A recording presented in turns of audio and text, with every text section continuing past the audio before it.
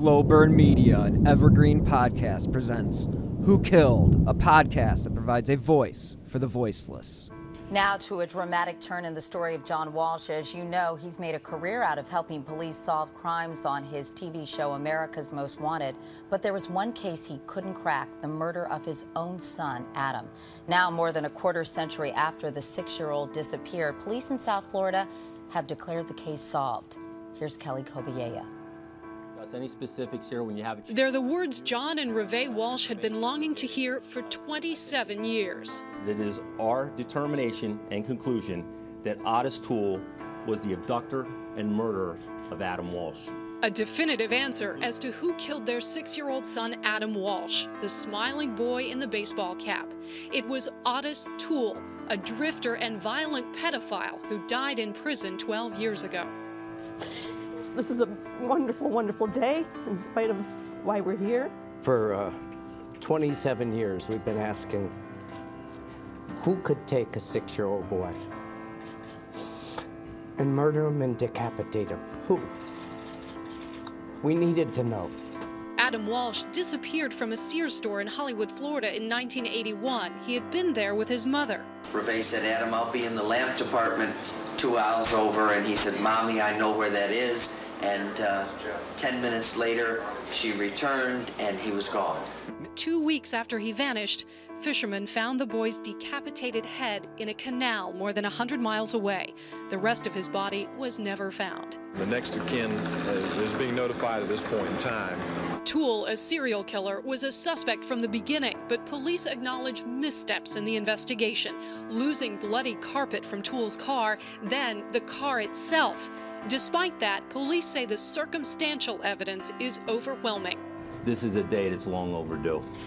It truly is. After Adam's murder, John Walsh became an activist for missing children, launching a TV show to track down violent criminals. This is a bad day for you. And pushing for laws to help parents. It's now my high honor to sign the Adam Walsh Child Protection and Safety Act. Today, he had a message for those parents. Don't give up hope. Don't give up hope. Walsh said there is no closure, only justice, and his family finally has it. Kelly Kobiella, CBS News, Hollywood, Florida. Hello and welcome to episode 195 of Who Killed. I'm your host, Bill Huffman, and this is a Slow Burn Media, Killer Podcasts, and Evergreen Podcast production. I'm pretty excited about the last few weeks of the show. We've had some amazing guests. Last week we were lucky enough to have Nancy Grace, the one and only Nancy Grace. And then we had Nick from the True Crime Garage, as well as Kelly Brink, the host of True Crime IRL.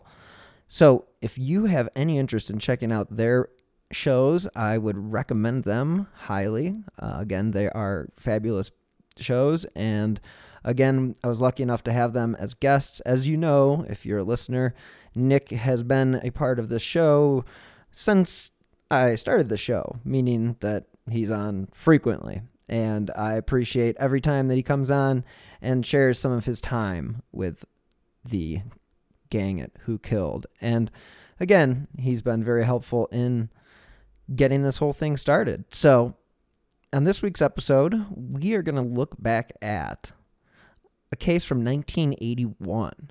And now that I'm located in Denver, I figured I would pick a local case. And I decided to settle on one Sylvia Quayle, who was 34. Now, she was found dead inside her Cherry Hills home in August of 1981.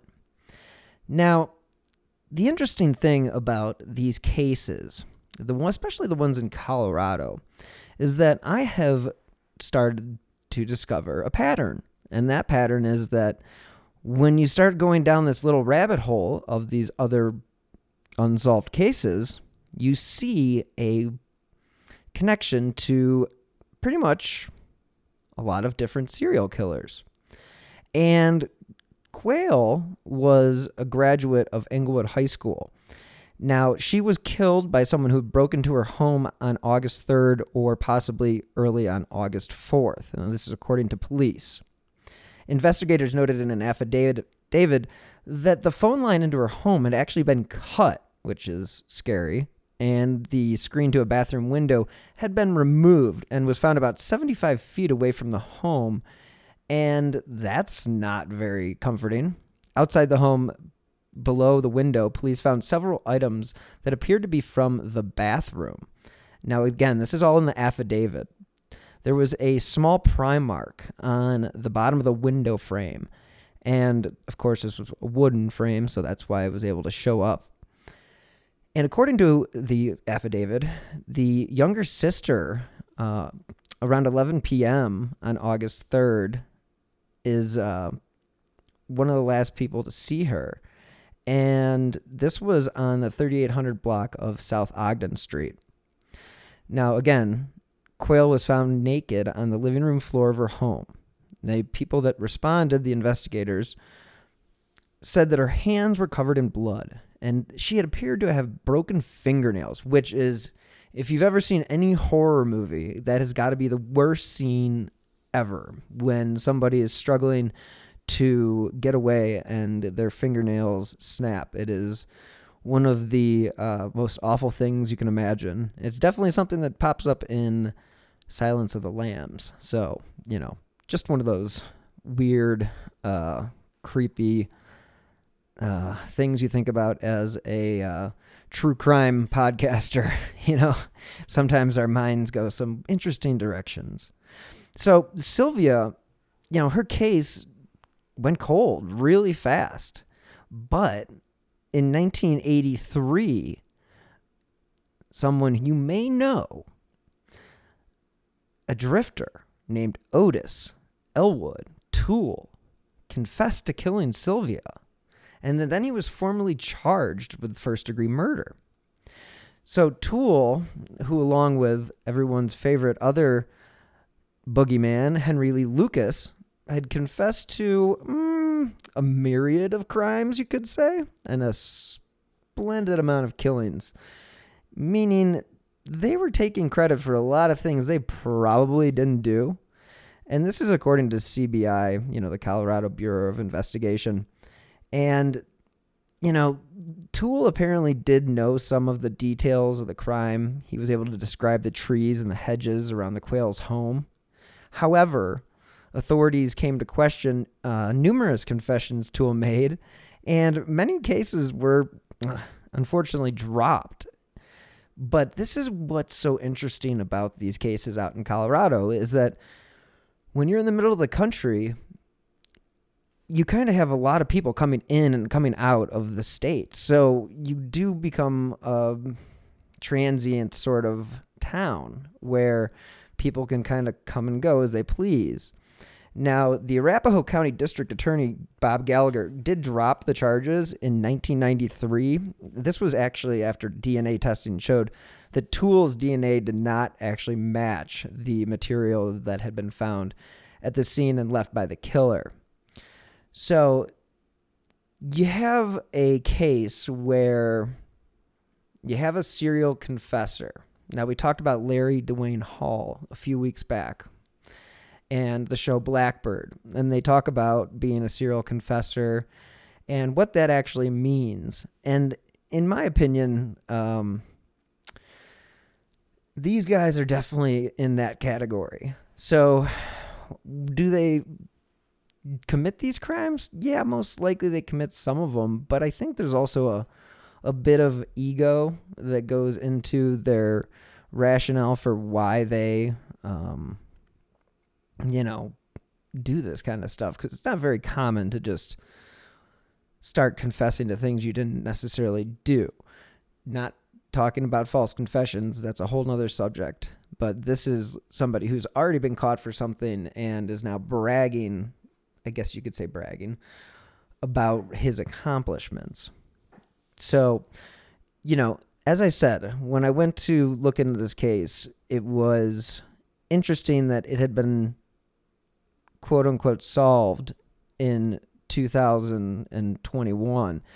And I'm going to get to that later, because that kind of is what makes this case so interesting.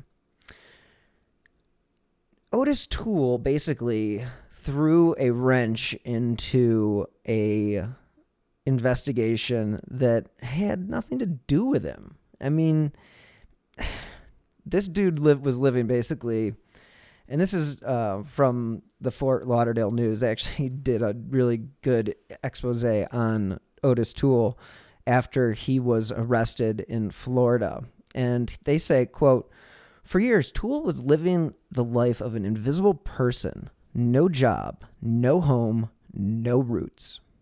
He traveled around the country dozens of times. So much, even he can't tell you where he was during a certain month in a certain year." And this is according to the CBI director, Carl Whiteside. And when you have a person like that, living day-to-day existence, there's no way in hell of tracking them. You're talking about a guy who would drive 48 hours straight, a guy who wandered around with no set pattern. Again, this is according to Whiteside. And he had interviewed Toole for more than 5 hours on October 20th of 1983. Now, the guys, Toole and Lucas, like I mentioned, they're drifters, they're loners. He did say that they didn't stay at the Holiday Inn and they did not pay with a Visa card, quote unquote. So, clearly these guys were just kind of getting by. So there was a lack of physical evidence in some of these cases. Toole had confessed to the 1981 abduction of 6-year-old Adam Walsh, and that should sound familiar because when Kelly Brink was on just recently, we did discuss Adam Walsh and the possibility of Jeffrey Dahmer being involved. And then you have here Otis Toole confessing to the murder. So it's just kind of weird how people want to go and take claim for things that are just so unsavory. Now, again, Colorado police had a far different situation. Now, they said that they had a blonde, balding Jacksonville man who provided them with a detailed account of the murder of Sylvia Quayle. And again, this took place 1,700 miles away from where this arrest, when he was arrested, took place, and from where Adam Walsh was apparently taken. So this is what they say. Quote, "The first thing we thought about this week was after the Walsh murder, but Toole provided us with such stark details of the Quayle murder, we knew he did it. And with the pattern of his travels, it's not beyond the reason that he could have committed both crimes." Whiteside said Toole could not remember the date of the murder, only that in the summer of 1981, "I shot this lady through a bedroom window." And unlike the detectives in Hollywood, Florida, who were investigating the Adam Walsh crime, they didn't have a crime scene immediately following the killing. And so, again, Colorado police were left with evidence, but what do you do with evidence if you don't have any way of connecting that to any individual? So in 1983, the Colorado police did file first-degree murder charges against Toole in Quayle's slaying. Again, he told investigators that he revealed a great deal about the unemployed roofer's lifestyle. And again, this is not knocking a business because everybody's got to make money, but definitely in the roofing industry, it is hard to decide who is a good guy and who is a bad guy because you see a lot of drifters in that industry. And so, anyway, that's my 2 cents on that. But according to Toole, he killed the woman and then stole food from her refrigerator and kitchen. He looked for jewelry and money, and this is according to Whiteside from the CBI. Quote, "He was hungry and broke, so he drove to an affluent area to steal valuables. That's how he lived, stealing and killing. You can only describe Toole as very bizarre." All told, Toole has now been charged in connection with the deaths of 5 people in 4 states. He is yet to be charged in the Walsh murder and is the prime suspect in 2 killings in Oklahoma City. At the time of this publishing, of this article that is, the deaths include, on February 1st, 1982, Sherry Elford, 16, who was found stabbed to death near Monroe, Louisiana. Toole has been charged with her murder. January 4th, 1982, Nicholas Sonnenberg, who died in a Jacksonville fire that was later ruled an arson. Toole was charged with arson and murder. August 3rd, 1981, Sylvia May Quayle. Again, he's charged with her murder. And you'll see. July 27th, 1981, Adam Walsh, 6, of Hollywood, Florida. Again, Toole wasn't charged at that time. And I don't know, and I'm not entirely sure if he eventually was charged, but I know that Adam Walsh John Walsh has become much more of a believer in Toole's confession as time's gone on. I'm not necessarily going to be the one that says he's wrong because it's his son and he knows more about true crime than I will ever know. And the only thing my thought is that it becomes very hard to fight a battle against somebody you think is not telling you the truth. And when it's the death of your child, and I don't know this personally because I don't have children, I could only imagine that it would be easier to find closure if you had a person to choose and say, yeah, this is the guy that did it. So I hope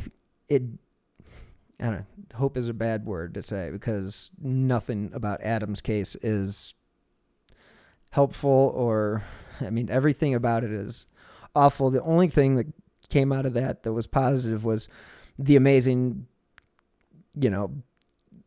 show America's Most Wanted and John Walsh's advocacy. I mean, he's been an advocate for so many families throughout the years. So I just want to say that I never speak of his death lightly because it is the worst possible thing to imagine, especially when you read the details, which we are not going to go into.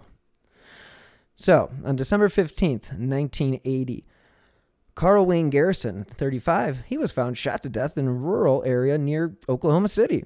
Now, again, this is one of those killings that Toole was not charged with at this point in time. In April 10th, 1979, Arlie Bell Killian, 19, was found stabbed and decapitated in an Oklahoma City urban renewal project. Now, again, Toole has not been charged, but, point to him in this particular case. Then again, on April 4th, 1978, Kevin K., 19, and his girlfriend Rita Salazar, 18, were found murdered near Georgetown, Texas. Toole was charged with the killing of Kay and kidnapping Miss Salazar. So, again, as I mentioned before, this is a case that I went into looking for answers about Sylvia Quayle.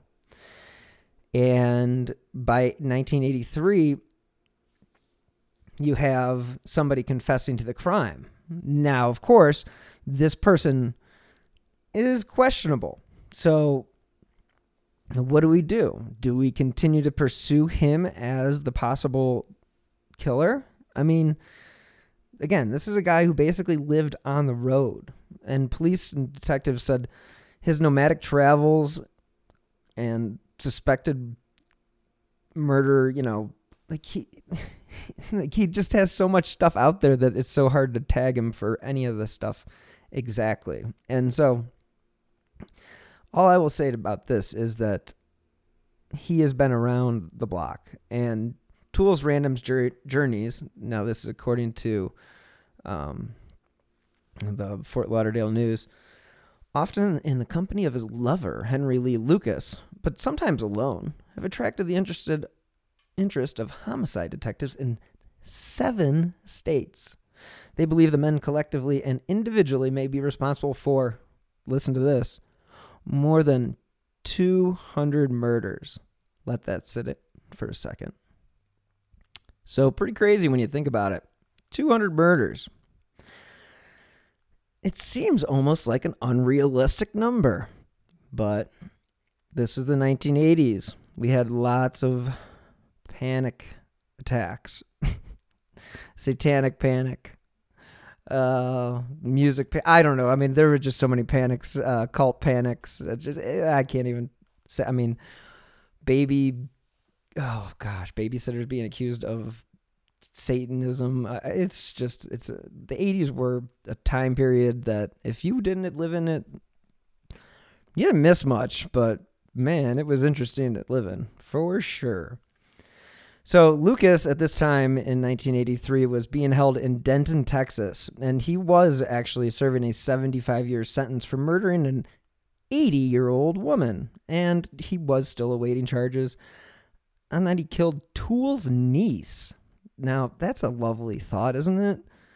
But because Toole, 36, often lived in his rusted-out Cadillac, or 1974 station wagon, and stealing food and money, he traveled. Detectives said placing him in a specific area at the time of an unsolved murder is basically impossible. So, quote, for years, Toole was living as an invisible person. No job, no home, no roots. I think I've mentioned this before. He traveled around the country dozens of times. So much, he can't tell you where he was. And that, again, is the quote from Carl Whiteside, who was the deputy director of the CBI. And, clearly he is aware that this individual is insane. And so, you got a guy who, this is what they say, you're talking about a guy who would drive 48 hours straight and who would wander around with no set pattern. It's just funny to think that he was, sort of broadcast as this guy in all these different papers, and Whiteside just painted him as this total drifter. And I think it's so funny. But Toole kind of deserves it because he's kind of insane and kind of an asshole, to be honest with you. I mean, anybody who murders kids, and hell, anybody who murders anybody is an asshole. So screw him. And according to Whiteside, well, actually, this is according to the police spokesman, Ron Pagano of the Hollywood Police Department. And he said, quote, Toole did it. He is the suspect, and we're 99% sure he did it. So that's why the search was halted, and this was in regards to Adam's search. Now, the detectives were trying to find Adam's fingerprint in Toole's car, and they did find evidence that he was in South Florida at the time of the killing. But again, like we mentioned with Kelly Brink, so was Jeffrey Dahmer. Does that mean Jeffrey Dahmer killed Adam Walsh? I don't think so. But does it mean Otis Toole did? I don't know. Maybe. I mean, I've done enough of these shows and listened to enough of these shows to understand that it's most likely just some random person that just committed this crime and not one of these serial killers. But it is what it is. So here we go. I mean, this is where we are. And like I had mentioned before, they charge him with the murder of Sylvia Quayle. And that's all good and stuff. But, it's 1983 at this point. They're really, how do I put it? They're really picking at, what's the cliche that I'm looking for? Anyway, who cares? It doesn't matter.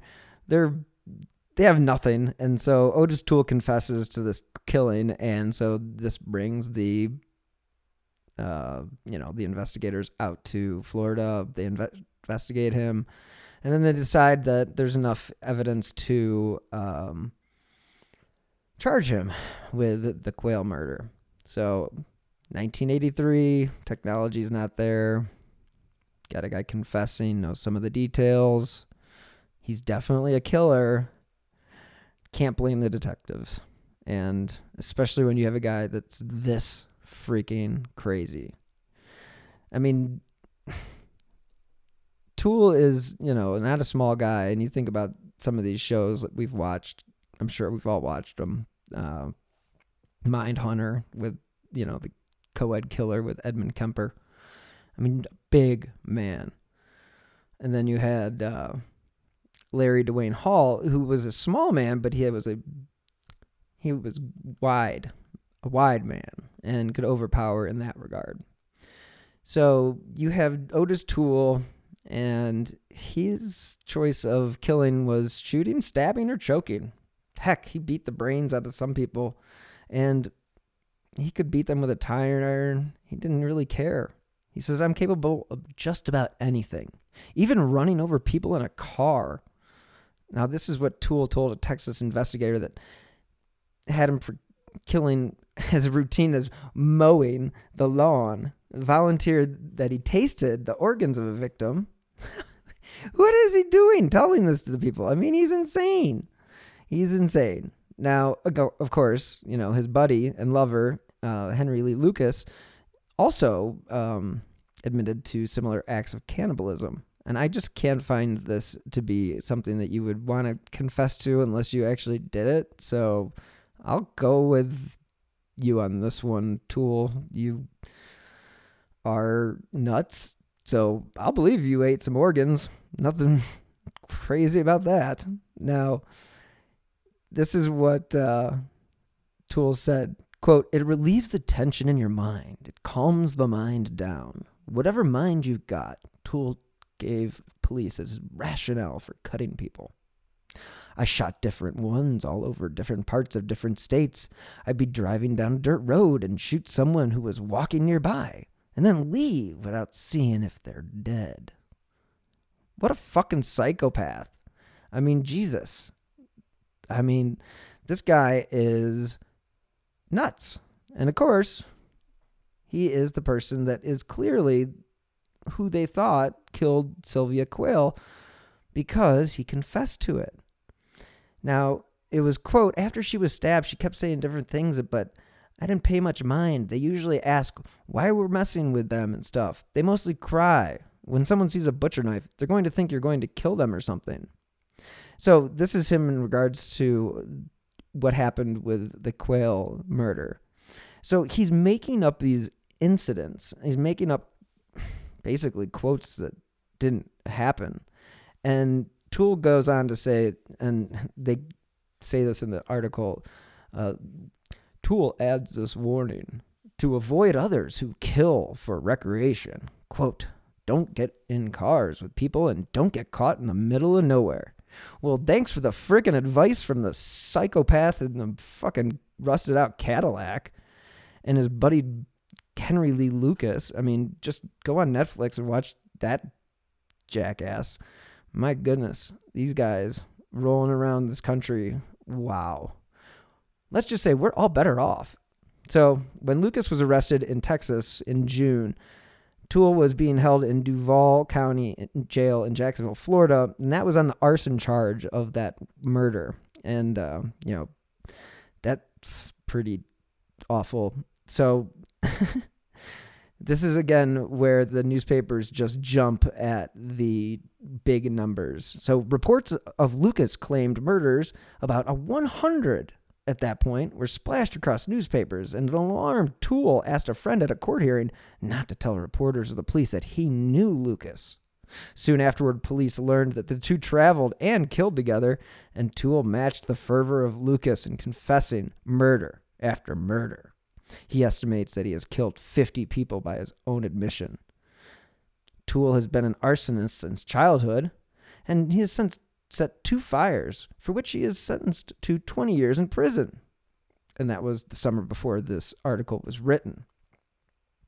Now, he set the 2 houses ablaze with newspapers and gasoline, then sat and watched them burn. Now, this is according to his psychiatrist, I should say.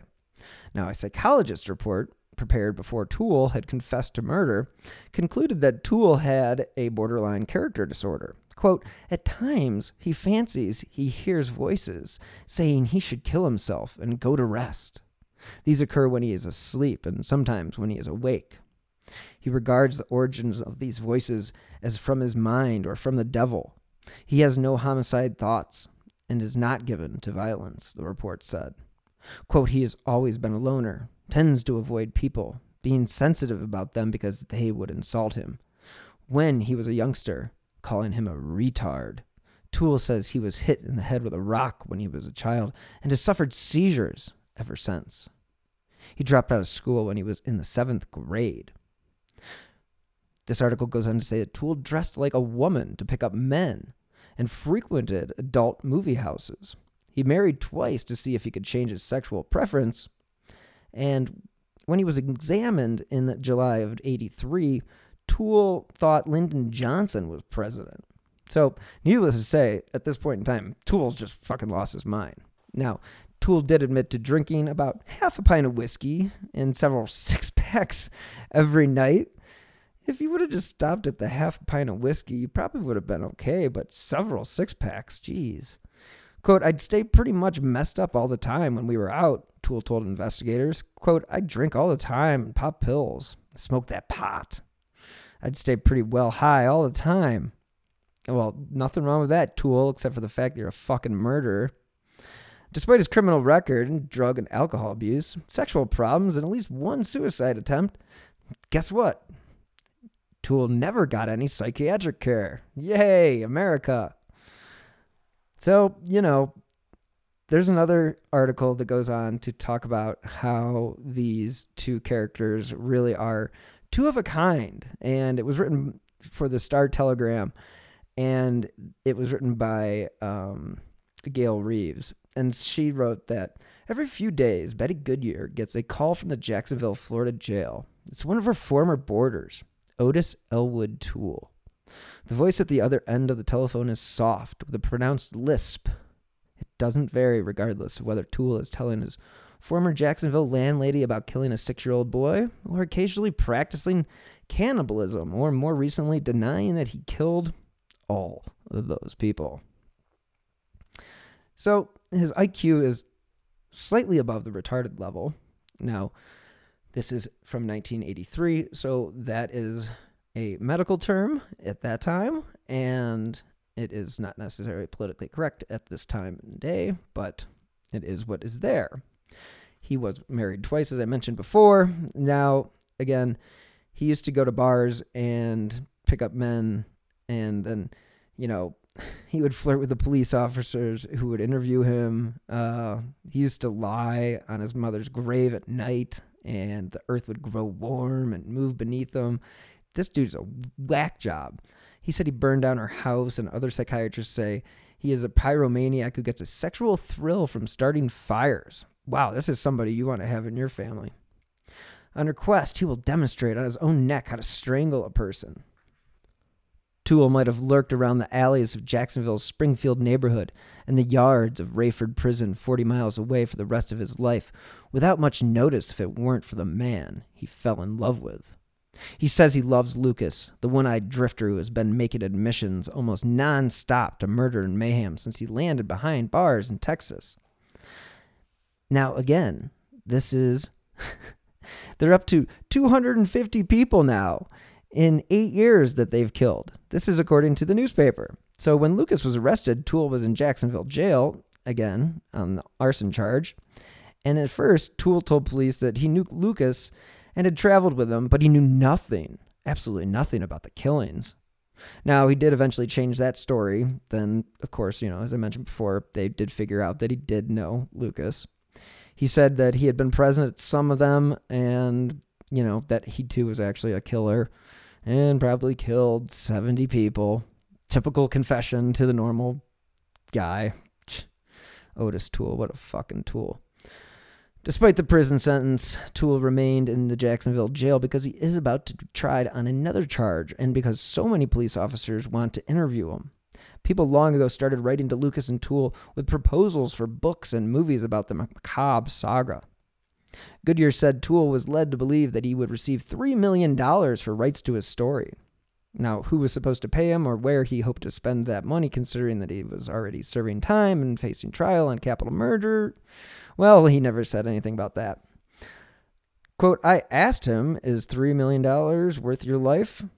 Do you know you're facing the electric chair? Toole's former landlady said.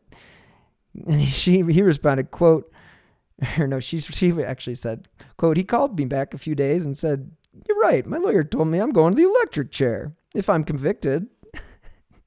She said he told her that he had been making bogus confessions because I was upset about my nerves all messed up. that makes no sense whatsoever. So glad that made that into the paper.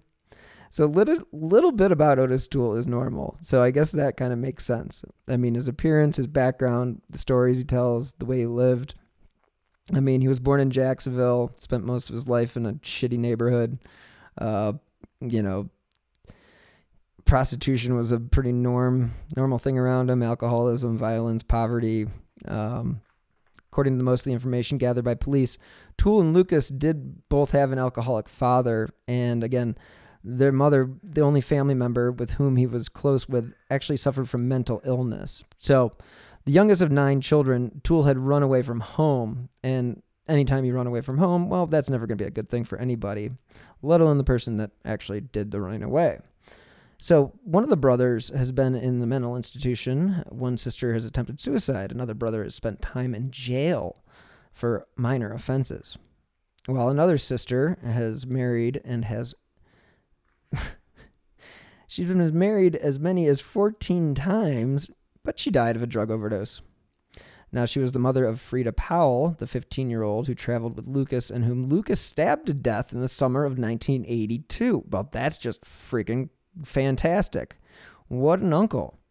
Like Lucas, who was shunned because of his glass eye, Toole avoided other children because they teased him and called him retard. I mentioned that before. Now, and again, he dropped out of school early. Now, it was early in his teenage years that he started showing up in police records, and of course, this was because of his joy of arson.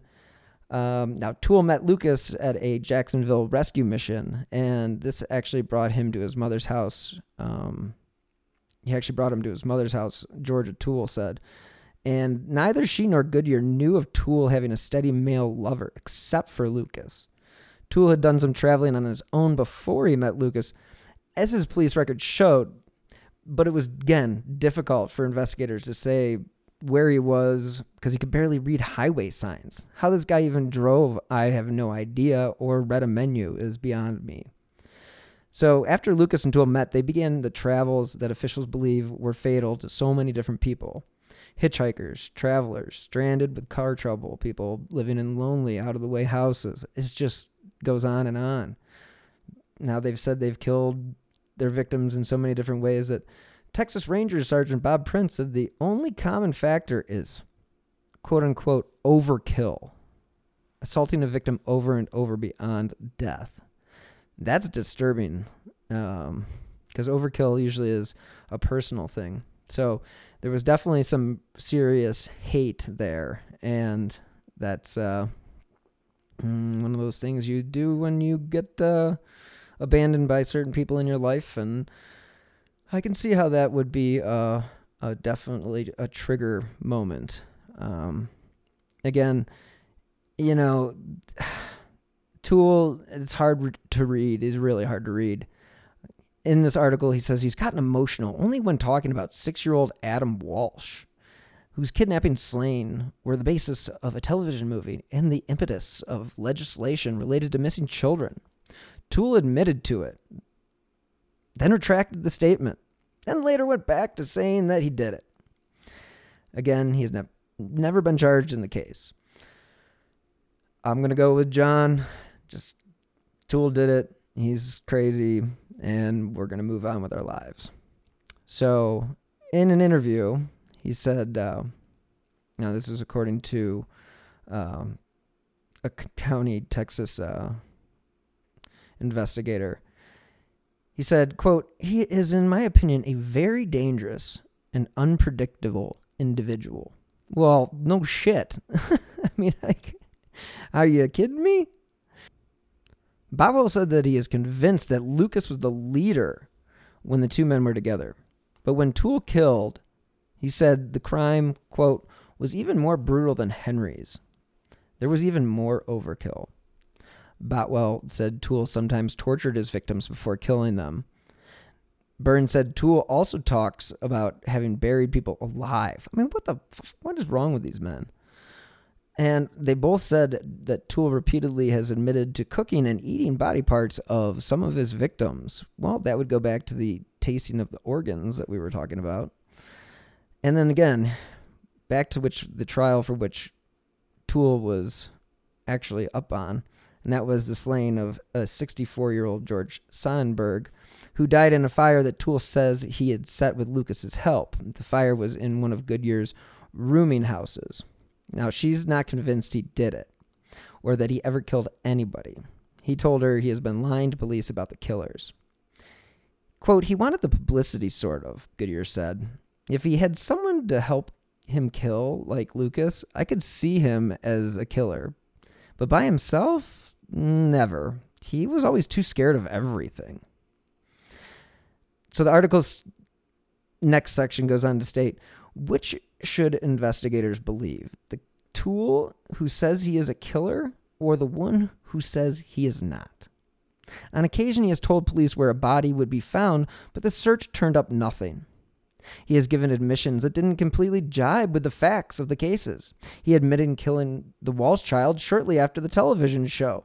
The boy's body was never found, although Toole did lead officers to where he said he buried it, and yet, about that time, authorities start to doubt a case comes along where Toole can describe a slaying like replaying a tape giving facts that had never been made public, that only a killer or witness should know. Or, as in the Walsh case, other evidence will match. Blood from the seat of a car Toole used matched that of the 6-year-old. Well, there you go. That's a good connection. So there are a few guide points to follow in dealing with Toole's stories of mass killing and perversion. Bowell said there is a good chance that after the Jacksonville trial, Williamson County will get custody of Toole to try him for the 2 killings in which he has been charged with murder. And the sheriff said Toole has said he wants to come to Texas for those trials so he can be closer to Lucas. So a quick timeline. It's not very quick because it's pretty long. In addition to the arson charge for which he was serving a 20-year prison sentence in Florida, there were 10 murder cases in 4 other states. So you had Texas in November 7th, 1978. Toole is charged with capital murder in the death of Kevin K., 19, of Austin. And again, this is also the aggravated kidnapping of Key's companion, 18-year-old Rita Salazar. Now, we did mention that earlier. So some of these things are kind of, some of these are becoming redundant, but it is something of note that on November 4th, 1980, Toole was in Texas, and that's not all that far from Colorado. I mean, it is a drive, but again, this is the guy who would get in his car and drive for 48 straight hours. So, April 4th, 1981, Toole and Lucas are charged with the first-degree murder in the death of Kathy J. Wharton, who was 19 years old, and she was a student, and they said they ran their car into the back of Wharton's vehicle on the morning of her death, then abducted her at gunpoint when she got out to talk to them.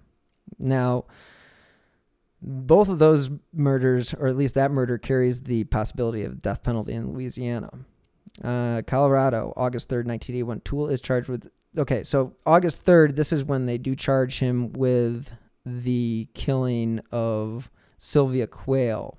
And again, I'm not sure exactly how that comes about because, again, they didn't get the confession until 83, but again, her death was on August 3rd, August 3rd, 1981. So it makes sense, I guess. And so here we have, he's just basically, if these guys killed as many people as they say, they would have been killing every day nonstop. Could they have done it? Absolutely. But I'm not going to run through everybody here because they have said they have done so many different things. So let's just stick with what we know. So what we know here is that it is 2022. And this article I'm going to reference is from July of this year. And I mentioned early in the episode that Otis Toole, and I just mentioned it again, that he had been charged with this murder. Now, of course, in 1993, they dropped those charges because the DNA did not match. So that case became an open investigation once again. So what happens in 2001 is that the technology has finally reached a point where they can distribute or hand out some to these companies that do genetic genealogy. So it was on June 30th, actually, that a jury in Arapahoe County convicted 62-year-old David Dwayne Anderson of murdering Sylvia Quayle in the Cherry Hills Village more than 4 decades earlier. Now, Quayle, again, was found murdered in her home on the 3800 block of South Ogden Street on August 4th, 1981. I'm not going to go through the details because they are depressing. And, they do state in this article, and I believe this is from 9 News, that progress in finding Quayle's killer was agonizingly slow. Investigators collected 140 pieces of evidence, which it sounds like a lot, but I don't know. And then 2 years later, testing of an area rug revealed so-called foreign material that might offer opportunities for DNA testing. But it took until 1995 for the rug to be sent to the CBI for analysis and another 5 years for that DNA profile to be developed. So this shit doesn't happen overnight, and as much as CSI makes it seem like it does, unfortunately it doesn't. So not much more happened, according to this article, until recent years, and that was when Cherry Hills Village Police Department contracted with a company called United Data Connect, overseen by former District Attorney Mitch Morrissey. Now they went through the efforts to connect the profile with individuals listed in the DNA databases, followed with Anderson finally identified as the most likely suspect, but confirmation didn't come until after cops nabbed the vanilla Coke can from Anderson's trash. This was on January 18th, 2021. And it was 11 days later that DNA results confirmed their suspicions. So things have advanced significantly in 5 years. So, of course, this conviction was not guaranteed, but they did proceed with the case. And there was a mistrial, unfortunately, declared in March of this year, but jurors did return in June 30th, and that is when they convicted Mr. Anderson. Mr. Anderson, you are convicted of murder. Now, he is scheduled to be sentenced. I have not looked at his sentence, but it's most likely going to be life in prison without the possibility of parole after 20 years. Well, I don't know about that. But again, the case has come to a close. The point of this whole episode is to not necessarily buy into whatever a killer tells you. You have to look at all the facts. And I know that it's very difficult to do this in every single case, but let's be honest with ourselves. And if you have somebody confessing to hundreds of murders, you got to take a second to step back and say, is this stuff even realistic? Did he really do all of these crimes? And again, it makes it such a hassle for investigators who are then stuck with the belief that people think, oh, no, Otis Toole did this. And then, this guy, David Dwayne Anderson, just cruising around, just like, hey, man, I'm free. Everybody thinks I'm innocent. This is great. So the bottom line is, don't believe everything you're told. This guy is going to be gone for 20 years. He's 62. I would highly doubt that he is going to be getting out and doing anything that, would cause an issue at the age of 82. Not to say that you can't kill somebody at 82, because we have seen that happen. But again, 2 counts of first-degree murder in connection with Quayle. And, this is it's good stuff. I mean, he was arrested in Nebraska in February 2021, and all this stuff, it's amazing to think that when you start looking into the case of Sylvia Quayle, you end up on the trail of 2 of the most notorious serial confessors in the world of murder, true crime, profiling, you name it, whatever. But these 2 guys are definitely trash, and Otis Toole is trash. And I hope that the Quayle family will be able to have some peace if there are any relatives out there.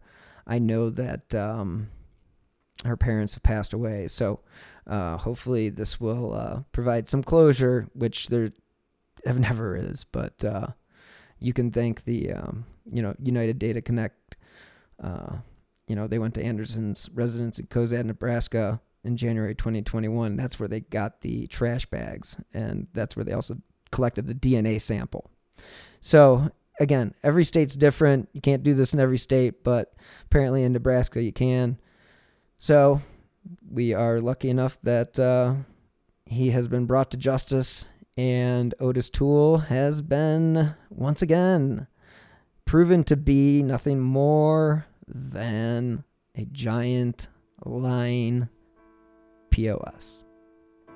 And on that note, thank you guys so much for tuning in to this week's episode of Who Killed. I'm your host, Bill Huffman.